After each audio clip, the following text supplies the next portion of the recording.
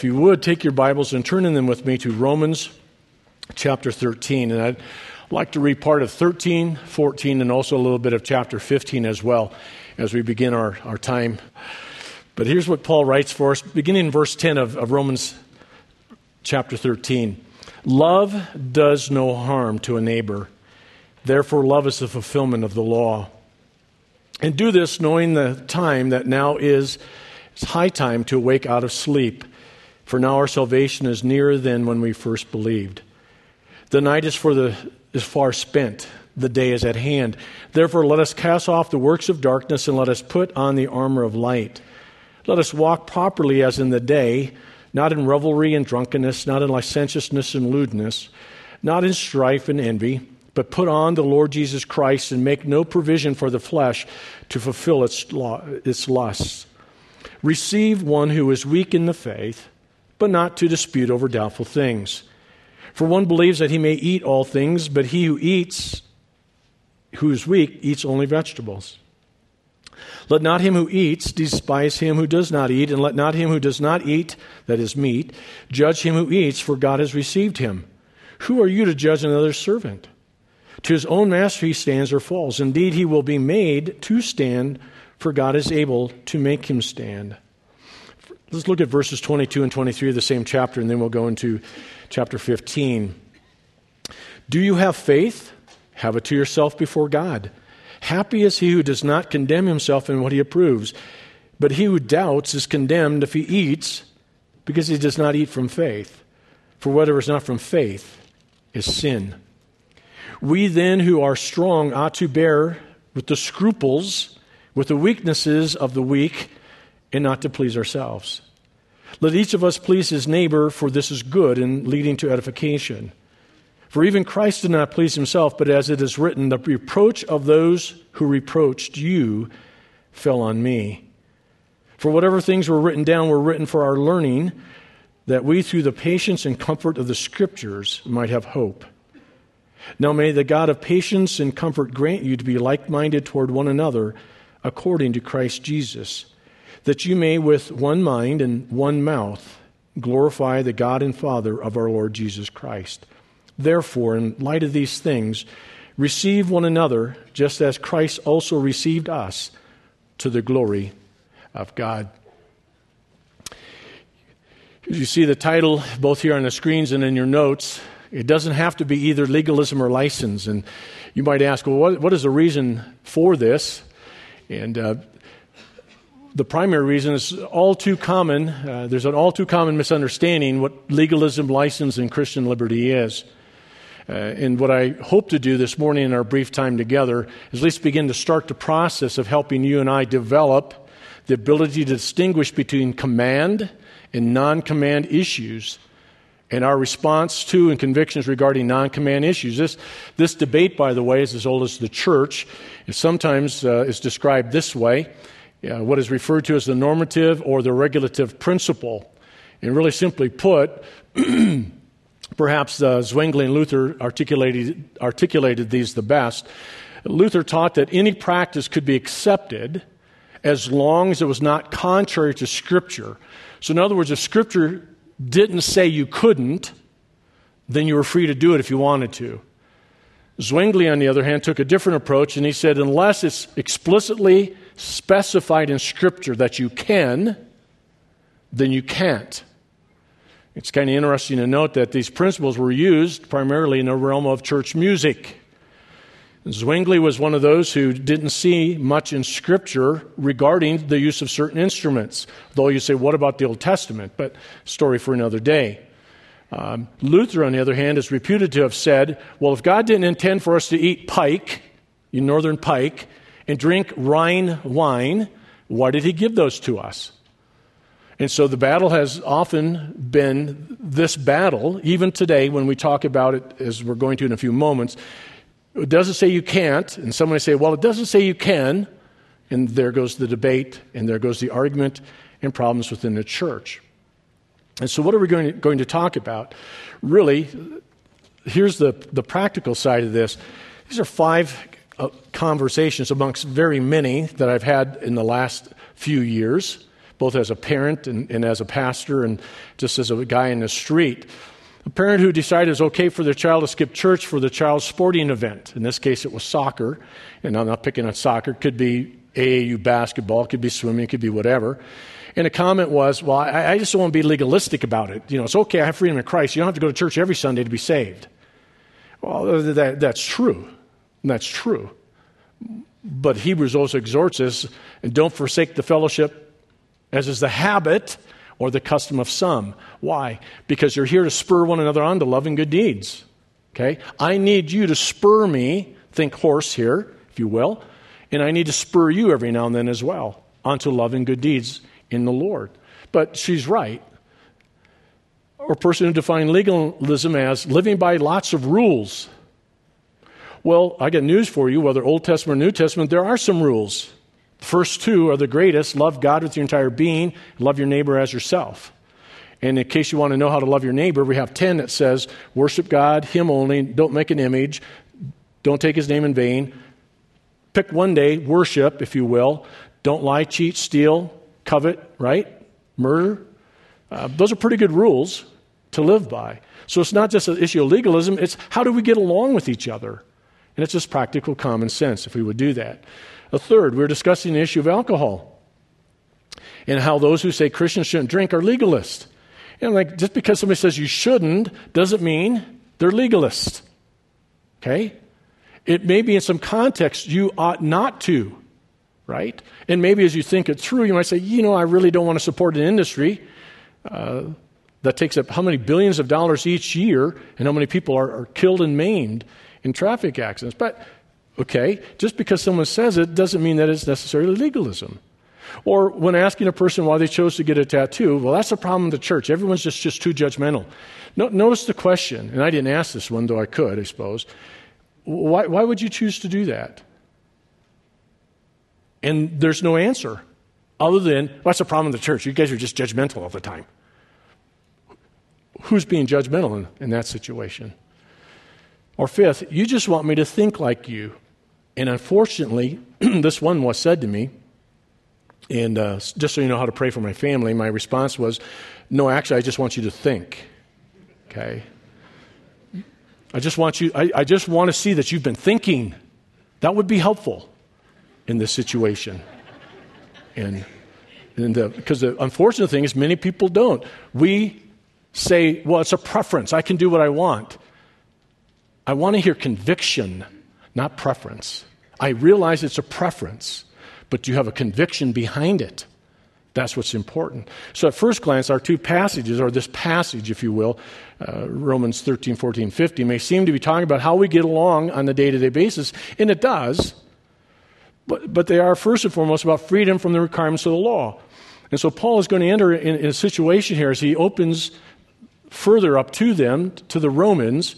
Say, wait a second, there are folks, especially coming out of a background that said you can't eat certain food. You can't eat things that don't have scales or fins. You can't eat anything that doesn't chew its cud, and that leaves out pork, right? And you have to worship on this day, and you need to do this, and you need to do this, and you need to do this, and if you do that, then you're saved. Well, it's really coming out of the Mosaic law. So you have to be circumcised and follow the commands of Moses, the feast days, the festivals, the new moons, the Sabbath. That and Jesus gets you saved. So Paul would respond to this, and coming out of it, so you would have people who come out of that background and say, you know what, I realize you guys like St. Louis-style ribs. I know you like baby back ribs. I know you like pork chops and shoulder roast, and you like ham. I just can't go there. I just can't do it. Okay? And somehow, because if they did, it would make them less than a Christian, or makes you more of a Christian if you don't do it, right? That's the issue that's at stake here, but it comes into other areas, and that's what we're going to look at here in just a couple of moments. And so it contrasts those who understand their liberty in Christ. No circumcision, no special day to worship, no dietary restrictions, right? In Christ, you can eat meat.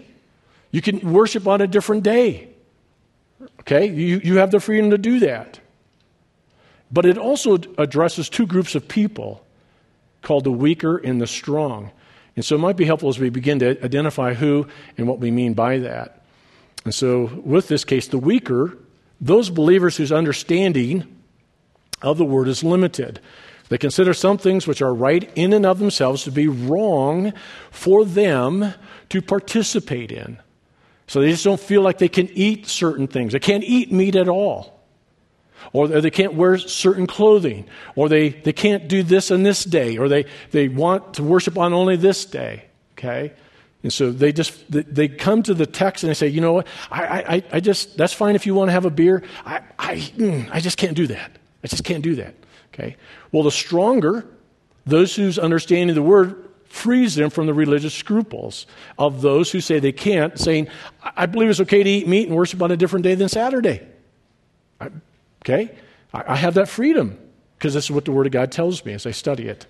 So the weaker, because of his or her faith or knowledge or conscience, by following an example of a differing, stronger brother, might actually fall into sin because they've gone against their conscience before the Lord.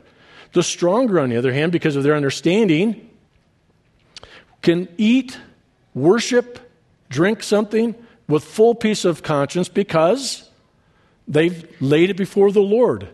They've thought it through. They've prayed over it. And so they feel they can do it. And so they don't have to be influenced by different opinions of others, right?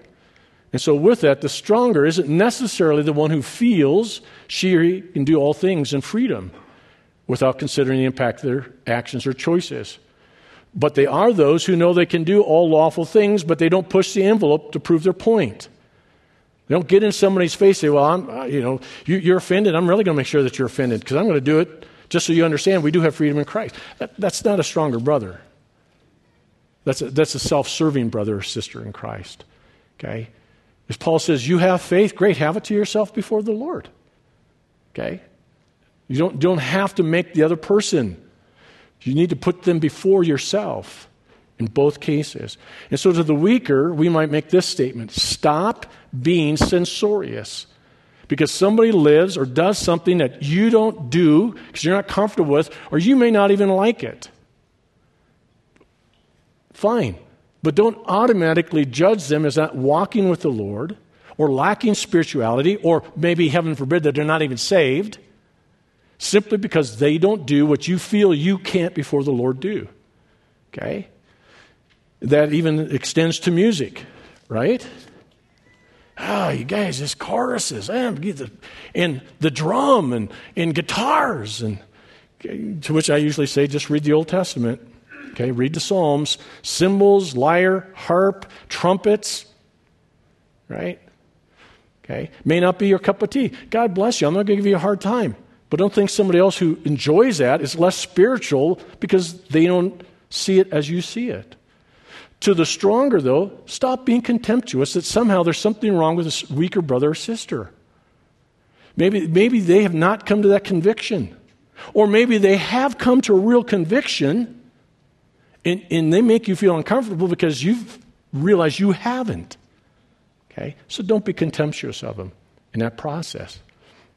So, just a couple of things to keep in mind.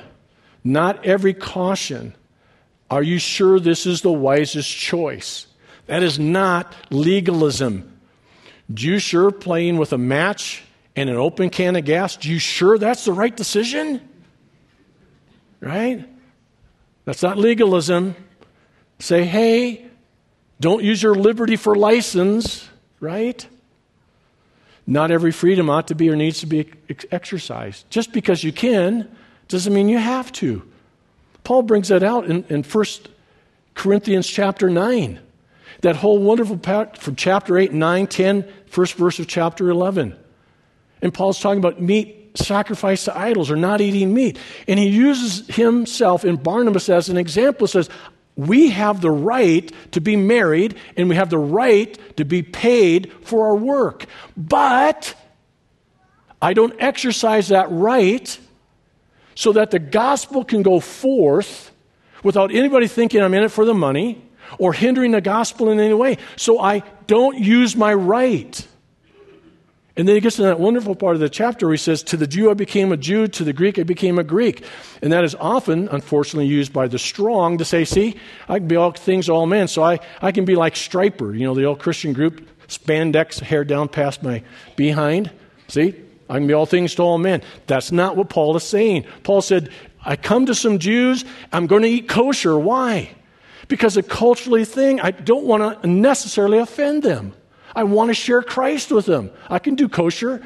When I'm with the Greeks, I can do this, but I'm going to be careful not to sin against their conscience in the process. Okay? So that's the point here. So not every freedom ought to be or needs to be exercised. So what is legalism? Because that's really the issue here. If we're going to talk about legalism, let's really define what we mean. And simply put, adding anything to the finished work of Christ. Trusting in anything other than or in addition to Christ and his finished work for my standing before God. We are saved by grace alone, through faith alone, in Christ alone. It's not baptism in Jesus. It's not food in Jesus. It's not clothing in Jesus. It's not tattoos or no tattoos or music or no music in Jesus. It is Jesus, Jesus, Jesus, Jesus. That's it. Okay? You add anything to that, you're adding to salvation. What about sanctification? Because that's where we get a little stickier, right? Or we might say it this way. Any attempt to rely on self-effort to attain or maintain justification or sanctification. Paul wrote his letter to the Galatians to address this issue. The Judaizers were preaching another gospel saying, you got to obey Moses, you got to be circumcised, you got to feast. And Paul says, that's not the gospel. That's not the gospel. The gospel is Jesus Christ and him crucified, and you trusting in him by faith and faith alone.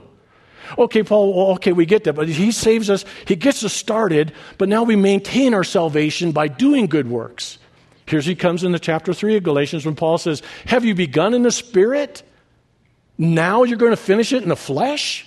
Are you crazy? I'm bewildered by you. Why would you think that? You're saved, justified, sanctified, glorified by faith in Christ alone. That's it. So what are we talking about here then? If this is what legalism, okay, let's jump ahead. We're talking about what is sometimes referred to as Christian legalism. Us for no more. As Dick Mayhew says, Christian legalism can take an infinite number of detours, but the one common element in all of this is a human standard of righteousness that's imposed on the Christian community as if it had the authority of God's word. Okay? Like suits, ties, dress pants for guys, dresses for women, and that's it. Okay? Culturally, that may be, but not for salvation. Or Sam Storm says, the tendency to regard as divine law things which God has neither required nor forbidden in Scripture, and a corresponding inclination to look with suspicion on others for their failure or refusal to conform to that norm. Or as John MacArthur said, in many cases what we're talking about is not talking about works salvation, how do I get saved and stay saved, but we're talking about approach to Christian life that is needlessly restrictive and narrow and artificially construed or constructed around certain behaviors that aren't even biblical issues, unless they're taken to the extreme, which is what he would add. Let me give you an example of that. Some years ago, Chuck Swindoll told a story, true story, missionaries in South America, and because peanut butter was hard to come by, they just decided, we'll just give up peanut butter. So craving peanut butter, like Reese's and getting a little chocolate action going there, you know how that all works. And so over a period of time, it became a badge of spirituality. Well, Christians, we're suffering for Jesus because we don't have peanut butter down here in the jungle. So this young family coming from North America had heard that peanut butter is pretty hard to get a hold of. And what we do sometimes with our teams, we take things over for people that we know that they're missing, like Ike's and Mike's and, Reese's Pieces is one of them sometimes too. So they bring a bunch of jars of peanut butter with them thinking that they're going to bless their fellow missionaries. And what do they get? They get condemnation because Christians don't eat peanut butter. Dead serious. Dead serious. Where do you find that in Scripture? You can't eat peanut butter? Well, okay. If you don't want to, you think it's a badge of spirituality, God bless you. But that's what we're talking about here. some of these issues where it comes to the point where, because I do this or that, that's spiritual, and you need to do it as well. So we have a problem here. There's the practical idea, which we've already talked about, and it's possible the weaker I avoid most things by their tone or their voice or their nonverbal communication, communicate to others that, you're just a little less spiritual because you do too many things in freedom. Well, the reverse is true too. You can become a legalist by using your freedom or liberty as the determining norm as to who and how spiritual a person really is. And so it works both ways there in that setting. And so what we want to do here is even talk about license, because liberty taken too far ends up in license. And what do we mean?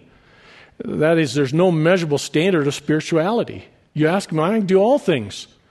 And they look and they live as though they do.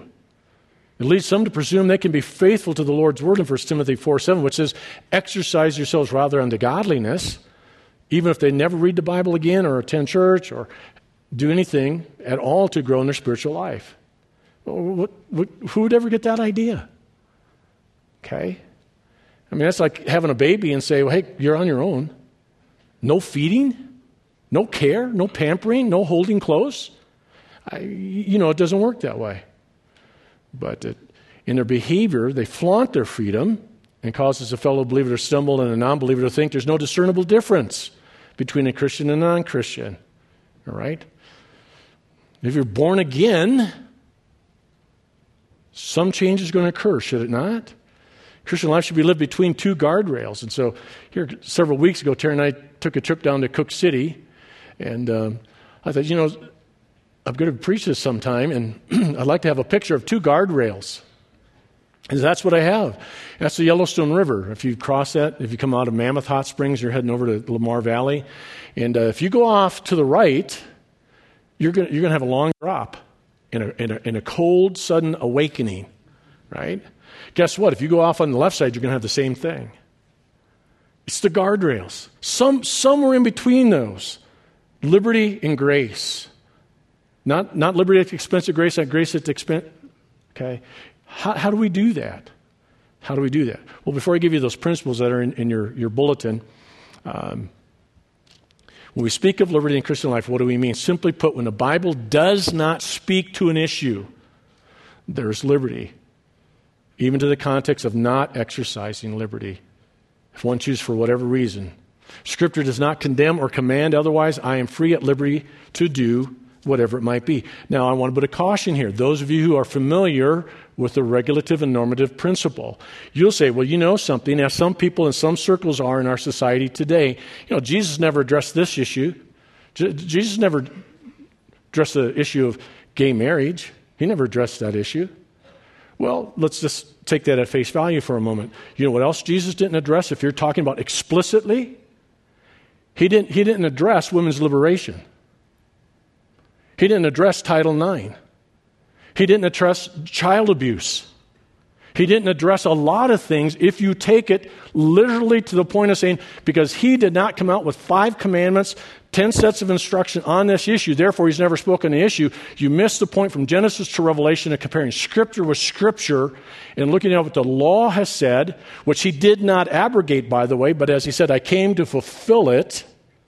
And when he spoke to the issue of sexual immorality, he used the broadest term possible, porneia, which includes all of them across the board. So he did speak to the issue. He didn't come out and say, oh, by the way, in about 2,000 years, we're going to have this debate in American culture. By the way, we don't have it in any of the Muslim countries, do we? But that's a story for another day. But we're going to have this debate, just so you know, so I'm going to put one command, thou shalt not do this, right? Pretty explicit in it, though, about our behavior as a whole. So you want to be careful when you say, well, it doesn't say it. Well, he didn't say this either. So what are we going to do? We need to come to some principles of deciding how do we find what Scripture says. And beloved, do we not do that in everyday life, in business, in school, with neighbors? We read at face value what is said. We work with it and look at the context of what is said. And if we didn't do that, why do we have stop signs and traffic lights? And why are they different colors? Why is a yield yellow and a stop is red? Okay, do you realize in most states a yield is stricter than a stop sign? Stop, if you can proceed safely, you can go, right? Yield means you yield to the vehicle. And I've seen some people, even leaving here on Sunday morning, sometimes you should have yielded. You just hope the other person has better brakes, right? Okay, I think you get my point. And not about the driving either, I hope. So, but another question, and here's really where the rub comes in, does it not? What about legalism and license, when these two on the other side of the guardrails, when they kind of go at it? What is the issue here? Well, here it is. There you go, and I know we could add to this list, but, I don't have so much time. Entertainment, movies, cards, computer, you just go through the list. External appearance, clothes, makeup, jewelry, hair, tats, hats, and ties. And like I said in the first hour, I like how that rolls off the tongue, tats, hats, and ties. And may I say something about hats? In the 16th century, we have pictures, drawings of church services where men are wearing hats in the church service. I remember a time when women wore hats every Sunday. And annoyingly so in the movie theater too, I might add. Okay? And when you're a little kid and you're kind of short like I was, it's kind of hard to see. It's tough enough to see over an adult's head, let alone their hat on top of it. So, why do I mention the thing about hats? Because in our culture, typically that's not acceptable. Okay? Even at a funeral, we have to remind folks at the graveside to say, men, your hats, please. They take them off when we do the benediction and when we pray. That's the standard norm in our society. So I say that to say this. If somebody comes in this morning and does have a hat on, don't unload on them because our culture, you shouldn't be wearing a hat in a church. I got news for you. Believers used to do it. Believers used to do it. So okay? So just be careful. You come out and say, well, Christians don't do that. Well, I show you throughout history where Christians did.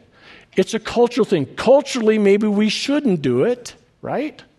Okay? But let's forego that just a little bit.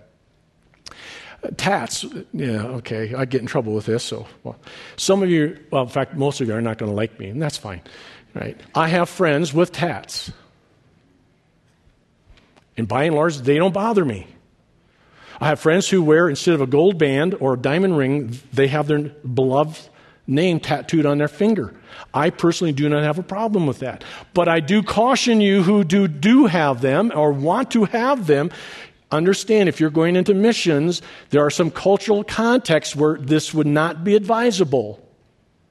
Because in some context, and you study out about tattoos and body piercings and all the other things, some cultures, it is a sign of worship to a deity.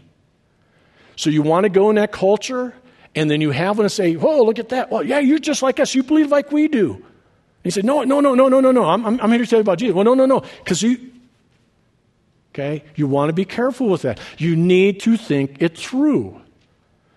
Okay? You need to think it through in that whole situation. Let me see if I can get in some more trouble. Clothes. There is an admonition, modest clothing. Why?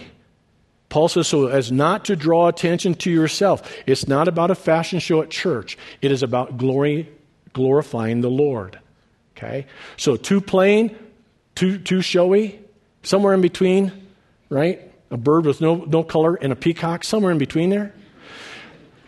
Let me add, and I'm going to sound like I'm being ludicrous here, not to be confused with the singer, but in doing this, if you say you have the right to wear whatever you want, let me just ask you, does that mean you can come to church in a Speedo?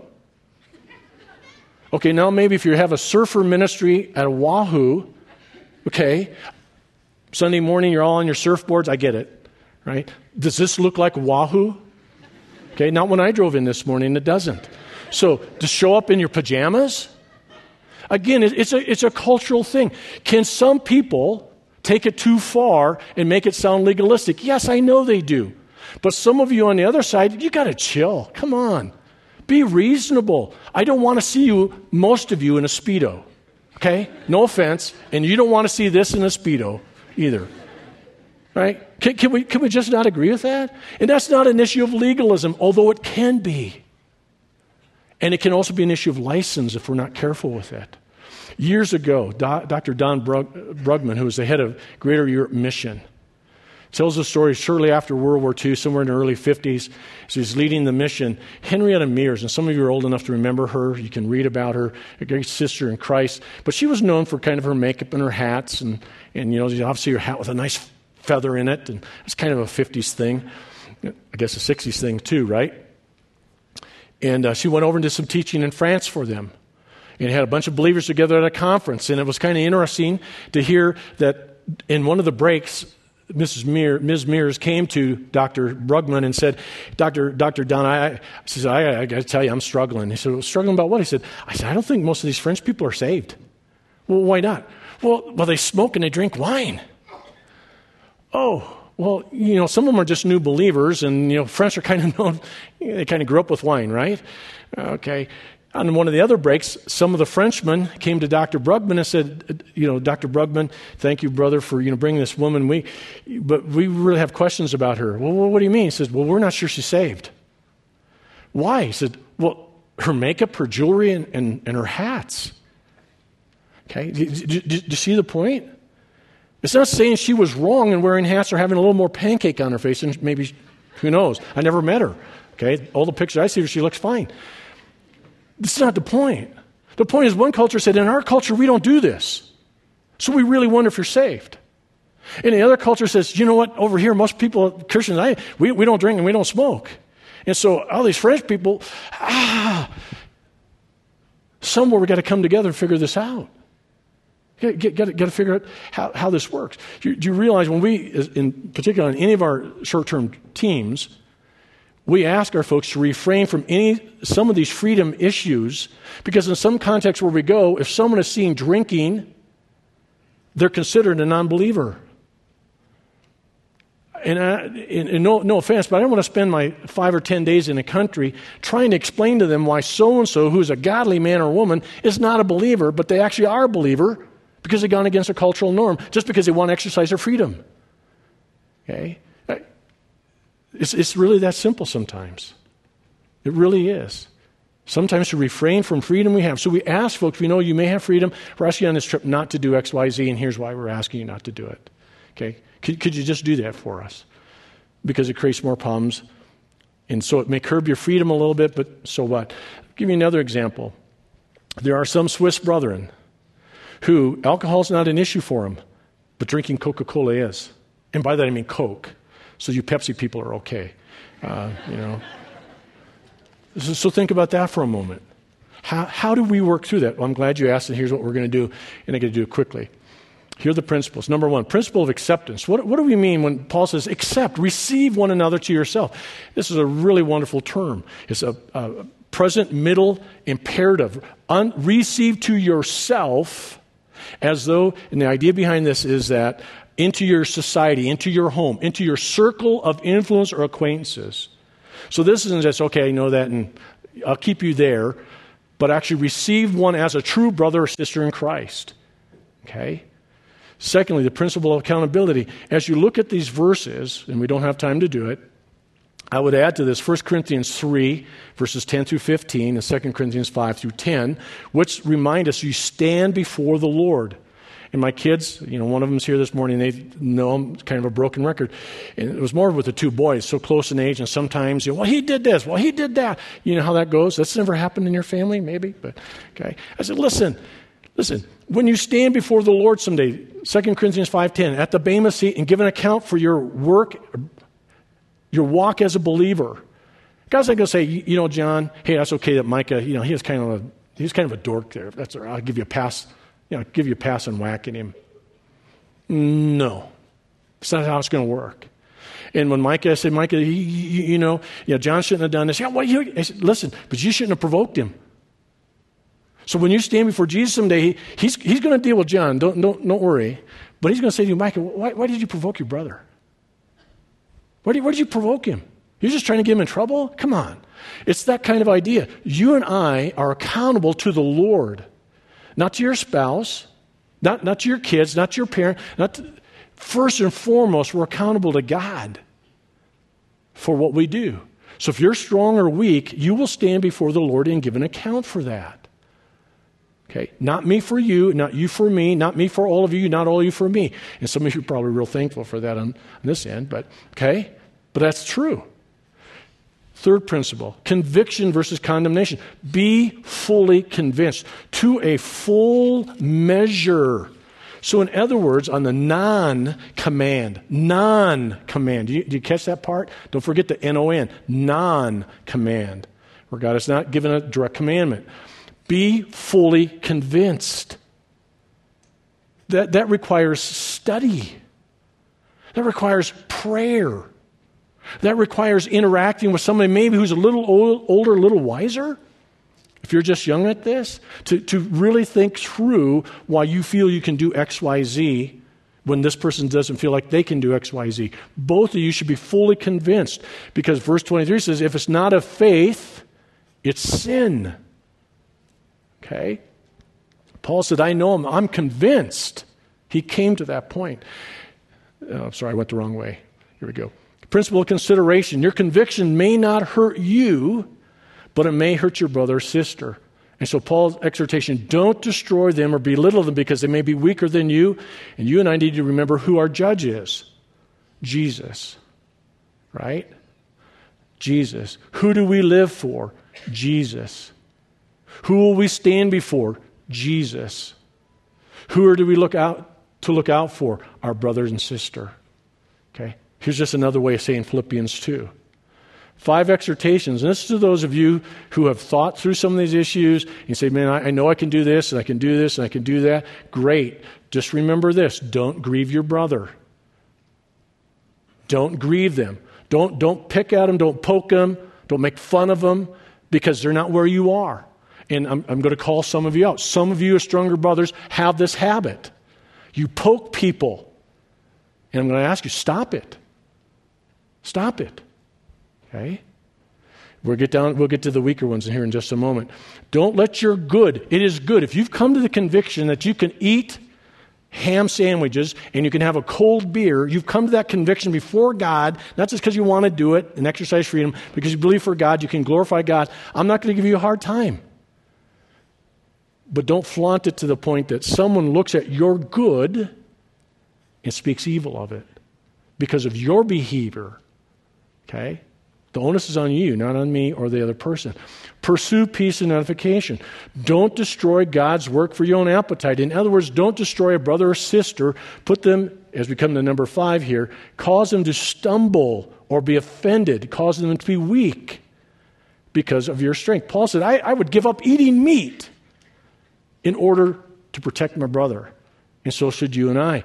So for those of you who are weaker, who sometimes don't like something somebody says or did, or can we just explain what this means? Causing you to stumble is causing you to partake of behavior you believe is wrong before God, and when you do it, then you go, I shouldn't have done that. Okay, let me give you an example. Years ago, Dr. Rodmacher tells a story speaking at church in Salem, Oregon. And he had that great, if you remember Kenny Rogers, that great Kenny Rogers beard, kind of comes down here. Kind of looked like that with the white hair. And after the service in the meet and greet line, so dear little old lady came out of the church service. She grabbed him by his whiskers and said, ooh, this makes me stumble, makes me feel so bad. And as if you knew Dr. Rodmacher, as he took that lovely little old lady's face in his hands, literally, and turned her head this way and this way. And he said, my dear woman, I don't see any facial hair. And she was like, well, what do you mean? And he said, to cause you to stumble would have meant you to grow a beard against your own conviction that men and people shouldn't have beards. But since you have no facial hair, how could I have caused you to stumble? You're simply telling me your preference is you don't like men with facial hair. Which leads me to this illustration.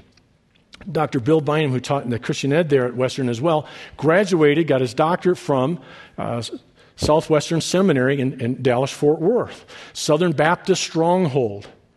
Back there in the 60s, right, when everything about long hair and beards on men, they're a bunch of hippies, right? And so the guys were clean-shaven on Southwestern's campus.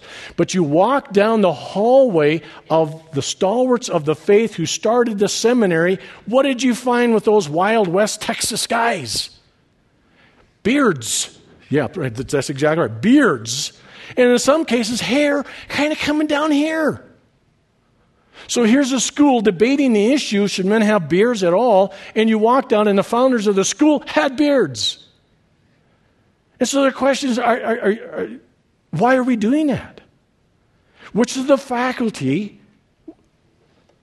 was prompted to have a beard and long hair because of some student, and that's caused them to stumble?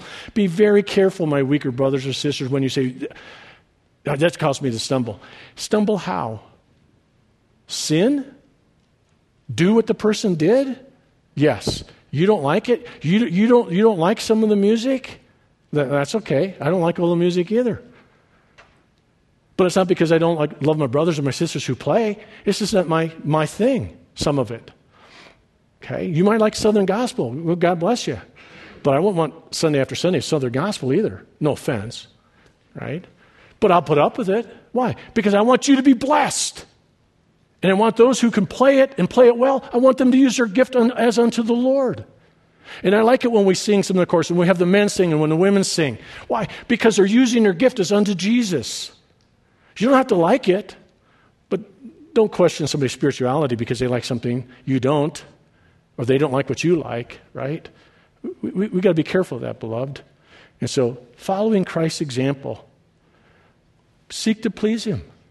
Seek to serve as Jesus served. Be like-minded. It's not about eating meat or being a vegetarian. You know what? If you eat meat because you think it's going to make Jesus happy, and that's the only reason you're doing it, you're probably not going to make Him happy. If you only eat vegetables, you think, well, that's really what Christians really ought to do, you know. It's like, no. That's not going to accept you to the Lord. Is it your conviction in your freedom? Yes. Okay, that might then. It's being like Him. So Gary Friesen said this: allow your brother, sister to develop and live out their own convictions. It isn't about what is right or wrong between you and me, so often as is what it is right and wrong between us and God. To the weaker brothers and sisters, you don't have to participate, okay? Remember, not everything has to be commented on too, right? And don't be upset if someone doesn't follow God's will for your life. It's your will, His will for your life. And it cuts both ways. Okay? So my stronger brothers and sisters, not every question you're asked is an issue of legalism. Right? Not everything you're asked is legalism. Share your conviction, how you came to that conviction. You might be able to help that person understand better. Take the time to explain it. I realize there are some people out there who are fruit inspectors. I realize there are some who are poking you too. But by and large, most folks, they want to know because they're thinking, now how do I settle this issue for myself? You might be able to help them in that area. So to both or to all of us, it cuts both ways. And I found this is true, weaker and stronger. Those who complain the most, gripe the most, groan the most, irritate the most are the ones who don't know how to behave toward others the most, oftentimes.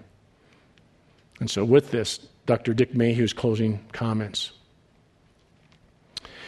Develop convictions based on clear study, not just personal preference.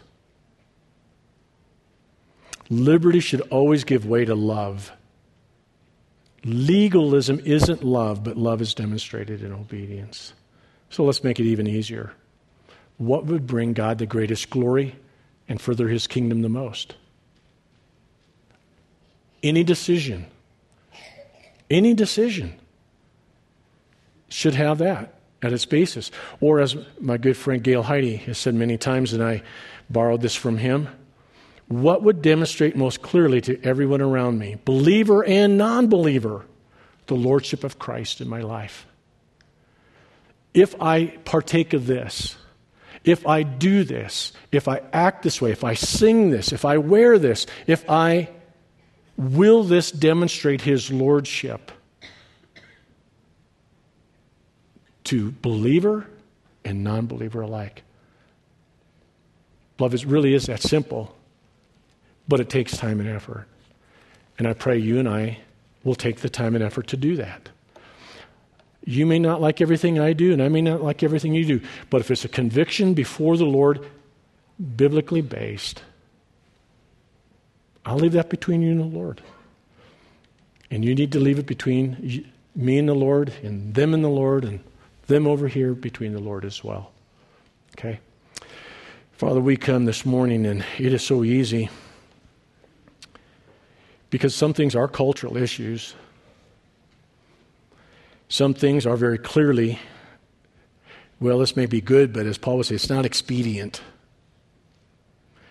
And we don't like to have to do the work of, when we go into different contexts, whether it's here in America or somewhere across the globe, of how do we do this? How do I walk like Jesus before these folks? Knowing that when we do, we're going to have people in country, out of country, fellow believers and others who might look at us, look down their nose at us, whether we're the weak or the strong, or working through the issue ourselves, whatever it might be. But Father, I pray that our goal in any of it would be to really glorify you. Not the extremes on either side, but in that middle ground where we're not certain, to grant grace, to pray for each other, to spur one another on to love and good deeds. And for some that may mean partaking of some things that others just cannot even fathom that they would want to. Father, I'm grateful that you understand and know all these things, that you are wise and holy and a righteous judge, that you will balance the scales, you will righteously judge all things. And even when I think I'm right, you'll know that I'm wrong. And when sometimes I think I might be wrong, but I actually am right, you know that too. And so, Father, may we not get bogged down with that, but really to glorify you, seek the furtherance of the kingdom, demonstrate the lordship of Christ. I pray this for your church and for those who are watching your church. Amen.